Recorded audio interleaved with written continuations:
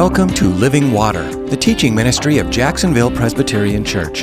This week, Pastor Dustin Jernigan begins a new series, Summer in the Psalms. In this message, Pastor Dustin asks us who we are listening to in this time of unprecedented media assault, with countless voices expertly vying for our attention. As pointed out in Psalm 1 and reaffirmed throughout the Bible, our blessings come from drawing on the light of God's Word, not the wicked counsel of men. If we focus on His Word, all the unimportant things fade into the background, allowing us to accept the strength of Christ through the good and the bad. Now, Living Water. Amen. If you would, while you're still standing, grab your Bibles, open up to Psalm 1. If you don't have a print Bible, there are blue hardback Bibles all throughout the room. Grab one of those and open up to page 528. I'd love for everybody to have a print copy of God's Word open in front of them. We're looking at Psalm chapter 1 this morning, page 528.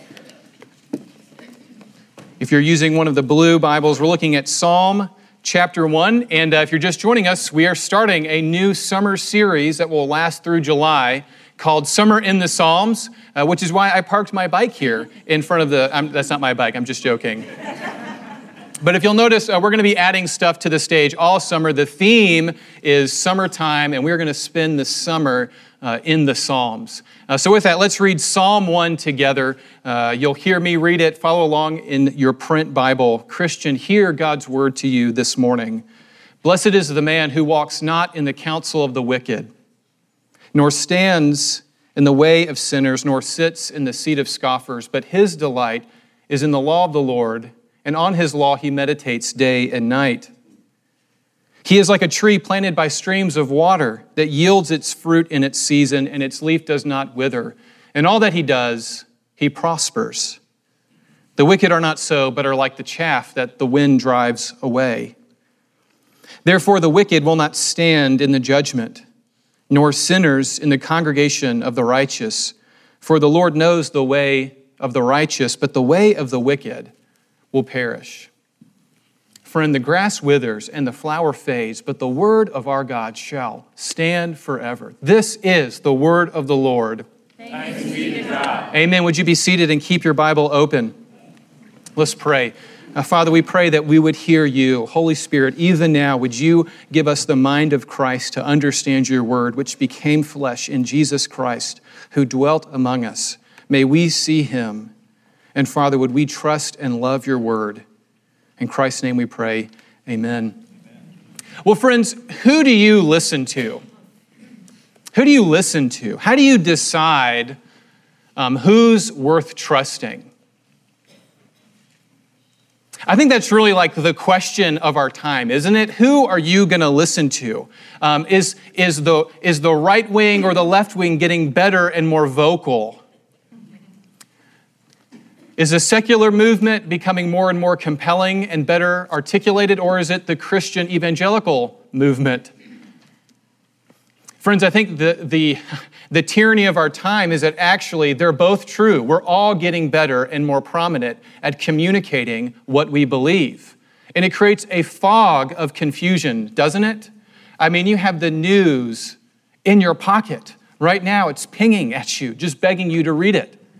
You woke up to it. It was thinking about you before you woke up this morning, and it will be thinking about you when you go to sleep.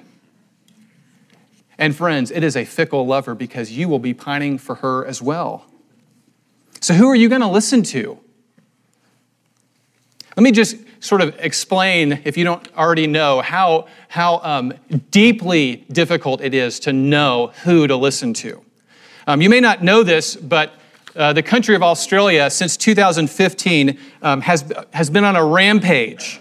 They have killed hundreds of thousands of innocent cats. I'm sorry, cat people. I really am. I should have given you a trigger warning, but you may have already known this. But indeed, actually, the country of Australia in 2015 stated that their goal was to put to death 2 million cats. 2 million cats. The New York Times in April actually wrote, it wasn't a comedy piece, but man, did it read like one. Also, I'm not a cat person. I'm sorry, cat people. But Australia actually created poison-filled sausage that they dropped from airplanes over Australia, hoping that the cats would eat it and then die. Now, why in the world is Australia trying to kill cats? What did the cats ever do? Well, you know any bird people? You know any birders? Australia today has killed about 212,000 cats in their program, but it's estimated that in Australia alone, 377 million birds are killed by feral cats every year. 645 million reptiles are killed every year. And in America, just for a frame of reference, it's believed that free-roaming cats, not the cat that's your pet, the free-roaming cats in town, kill up to 4 billion birds a year and up to 22 billion mammals. Native species in Australia are all dying off because of feral cats. So you know what's happening in Australia? The cat people hate the bird people. And they're all sending each other death threats. It's the clash. Who wins in that fight? Are you going to defend the helpless birds or defend the helpless feral cats? Who are you going to listen to? Who are you going to listen to on that? Friends, you and I are living in a fog of confusion, and both sides of any issue are getting better and better at communicating their stance. For every, great video on YouTube that you can watch from the International Space Station looking down at planet Earth, there's a follow-up video explaining why the Earth is flat. Have you noticed that? Everybody's getting better at communicating their worldview. So how in the world are you, Christian, going to decide who to listen to? Too often I find Christians say, well, when it comes to matters of faith, there's just a bunch of perspectives. Life is so complicated today. And Christian, I want to remind you of something John MacArthur said. Christian, God spoke and he didn't mutter. God spoke, and if you recognize it as God's word, it's actually pretty understandable.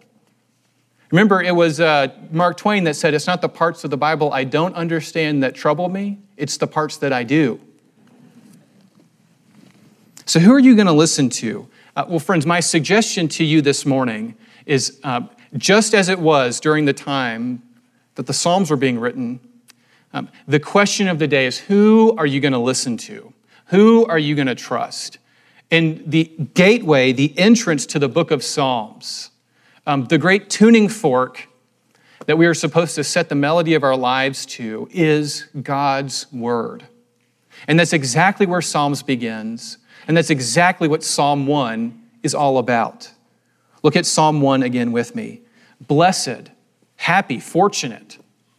Blessed is the man who doesn't listen to the counsel of wicked people, who doesn't hang around with sinners, and who doesn't listen to the reasoning and the thoughts of those who scoff at God.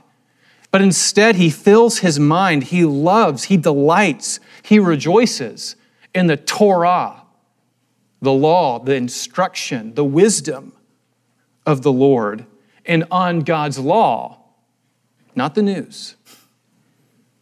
He wakes up day and night thinking about. A man like that is like a tree that bears its fruit when it's time. And whatever he does prospers. He's rightly aligned. But this isn't the way that everybody lives. Look at verse 4. There are some who reject God's word, who don't listen to God's counsel. But their lives, they don't count towards anything. They're like the chaff that the wind casts away. When they would bring in the wheat, the kernels would fall and the chaff would just be the husks.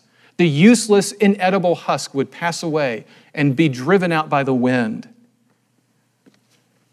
That's like the life of someone who doesn't know that at the end of everything, all you really have is your relationship with the Lord and the lives you invest in.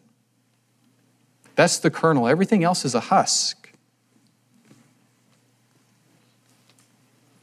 And it goes on, and this world isn't the end. Instead, each one of us, as the New Testament tells us, will stand before the judgment seat of Christ to receive in his body what he has done in this life, whether good or ill. The wicked who turn away from God will not be able to stand that judgment. But there's hope for the righteous. And the hope is in verse 6. For the Lord knows. In Hebrew, it's the word yavah. It's the word that the Bible uses when it said, and Adam knew Eve, his wife. God doesn't just hover over our world. He's intimately close to his people. He knows and he loves and he has a relationship with the righteous. But the wicked pass away from meaninglessness to meaninglessness. Who are you going to listen to, friend? I know you don't want to listen to people. I know we're skeptical of authority. And we've all got good reason, right? We've all got good reason to be skeptical of people. But friends, the hope in the midst of a fog of confusion is not finding the right people to listen to. The hope, the only thing that actually cuts through the fog is the light of God's word. That's it. That's the only thing that's going to pierce through the fog. I remember years ago meeting with a woman who was struggling in her marriage, and she was having an affair, and she wanted to know what I thought. And I was like, you know what I do, right?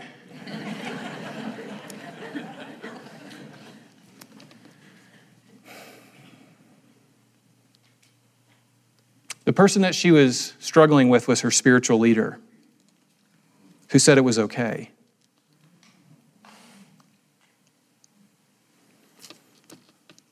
Friends, there's a reason we're skeptical of authority. There's a reason we don't trust people, and you and I have good reason.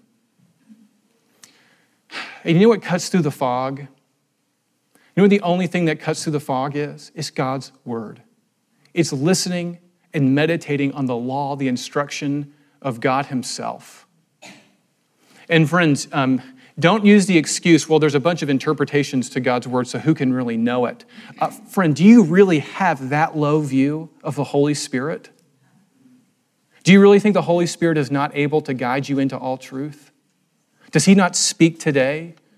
Do you not have the mind of Christ? Christian, does God not speak clearly enough for you to understand? Christian, he does. He does.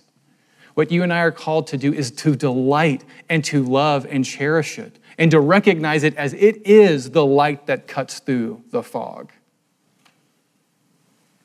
Who could you trust?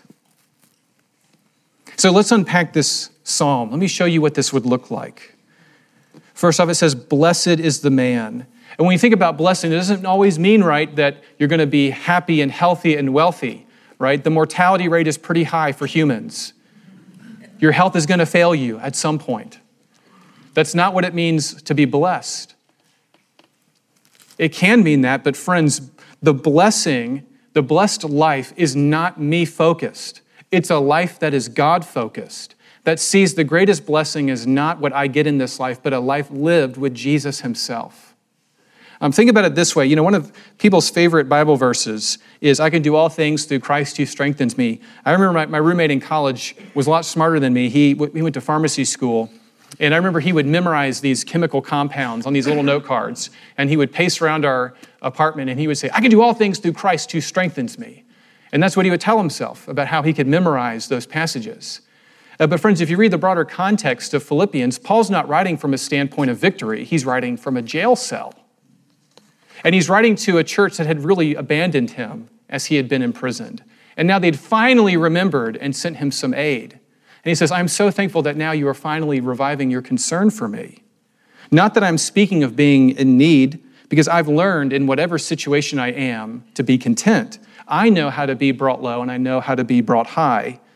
In every circumstance, I have learned the secret in facing plenty and in want, abundance and in need. In fact, I can do all things through Christ who strengthens me. You see, what Paul's saying is, I can endure suffering and hardship because Christ will strengthen me through it. Philippians 4:13 doesn't mean you're going to succeed and get into the college you want to get into. What it means is you cannot get into the college you want to, not have the career you want to, and you're going to be just fine. because you have learned the secret of everything, that you can do all things through Christ who strengthens me. So which one of those has more profound faith, you think? Declaring the goodness and the mercy of God in the midst of suffering or in the midst of plenty? Paul, writing from a jail cell, this is what it means to be blessed. And this starts to shed light on exactly how Jesus was the blessed man. Friends, don't miss that. This is what Psalm 1 is all pointing towards. Blessed is the man, the ish, the man, the male, who walks not in the counsel of the wicked, nor stands in the way of sinners, nor listens to the advice of scoffers, but his delight is in the law of the Lord, and on it he meditates day and night. Friends, who is the ultimate man? Who is the ultimate blessed man by God who actually obeyed and delighted in God's law? It was Christ. He was the man. He is the blessed man that this psalm is all pointing towards. You see, friends, a life lived listening to the voice of God and not giving in to the fog. Friends, it's a life that comes into high definition around the person and the work of Jesus Christ.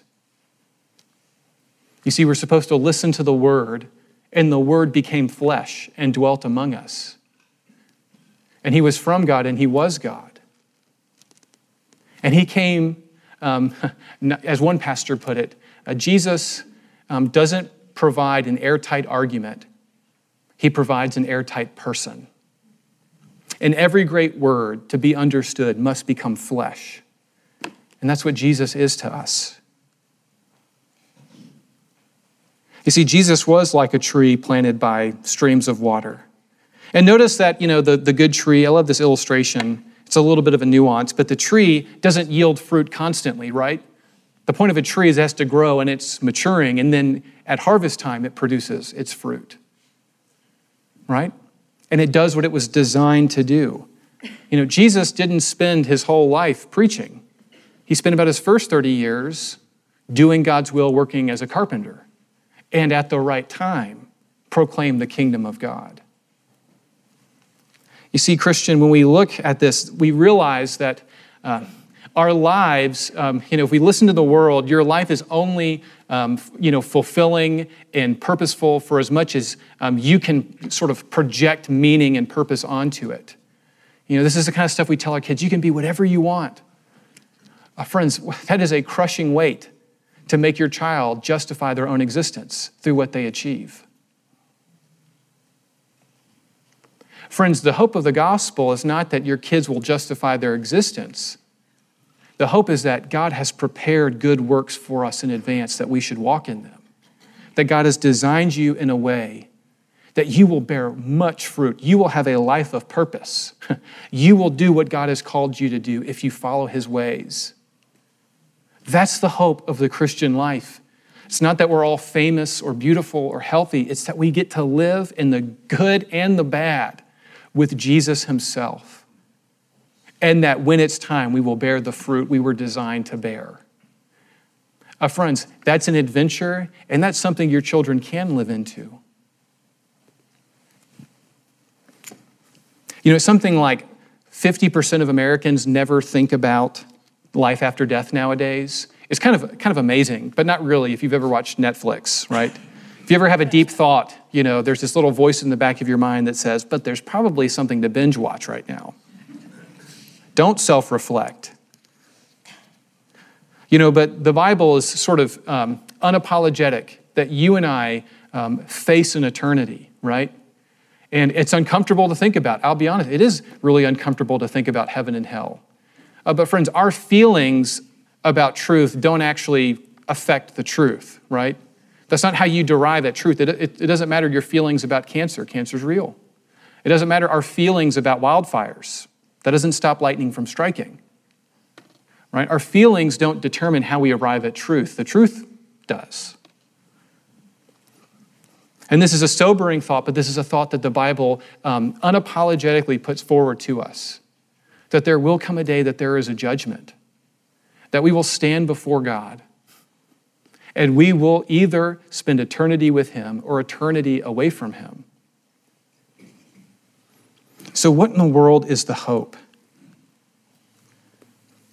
Christian, I want you to grasp this, and if you grasp it, it'll change everything about your life, if you let it.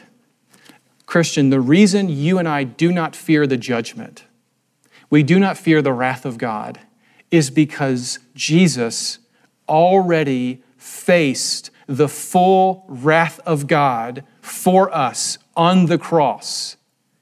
He bore our sins in his body on the tree that we might die to sin and live to righteousness.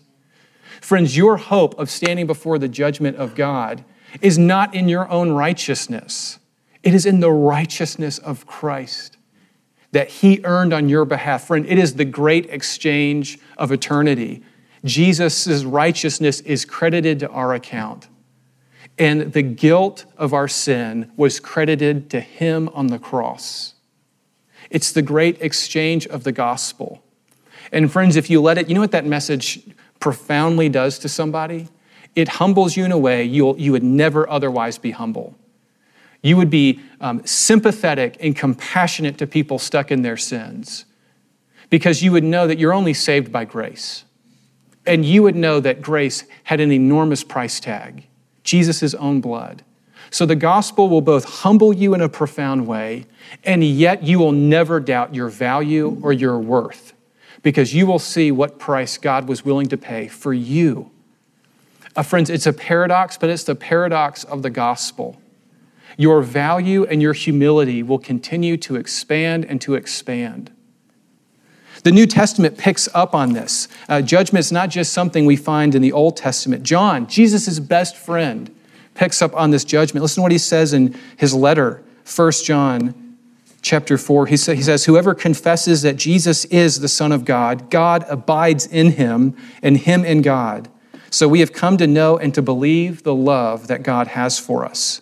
God is love, and whoever abides in love abides in God. By this we may have confidence for the day of judgment, because as Jesus is, so we will be. There is no fear in love, but perfect love casts out all fear.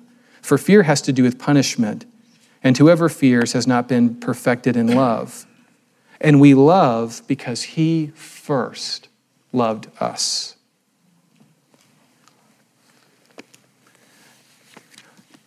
Christian, who are you going to listen to?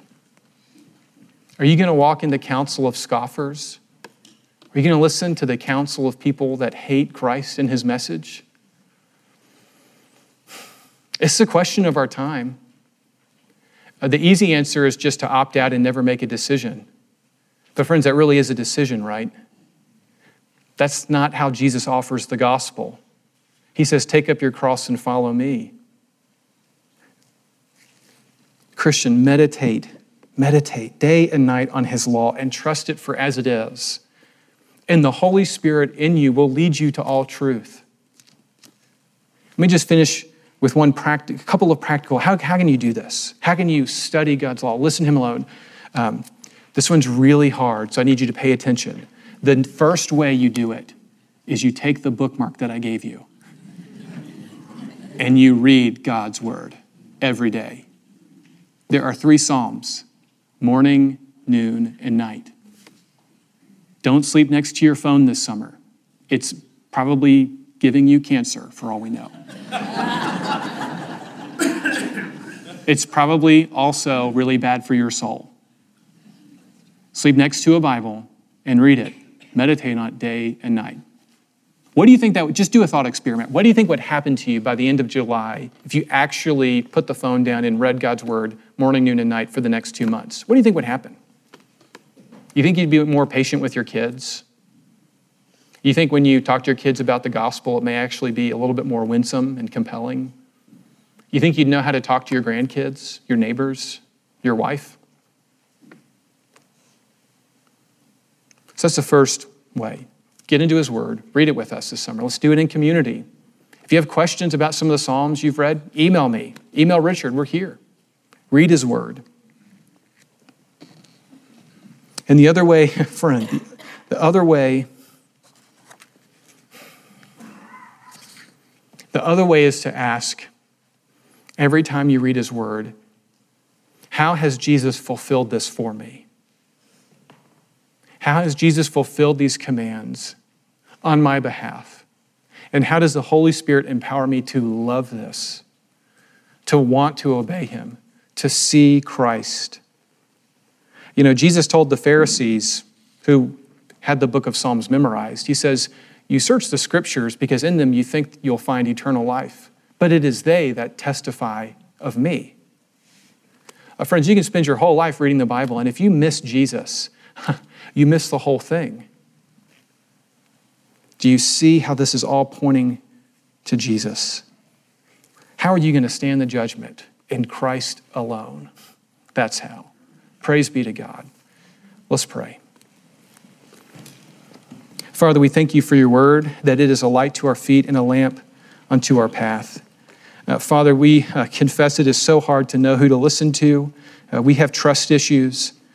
And so, Father, as we read your word this summer, would we come to know and to trust your character and to believe when you speak? Give us the mind of Christ, who even on the cross was speaking words of Scripture. Father, thank you that you sent your Son, Jesus, in whom the fullness of God was pleased to dwell, that he might show us what it looks like to delight in your word. Father, would we be a people that is steeped in your word, and would we love you more and more because of it? In Jesus' name we pray, amen. We'd like to invite you to worship with us Sunday mornings at 8:30 or 10:30 a.m. in our sanctuary at 425 Middle Street in Jacksonville. For more information, call 899-1287 or visit our website. Join us next week at this same time for more of Living Water, the teaching ministry of Jacksonville Presbyterian Church.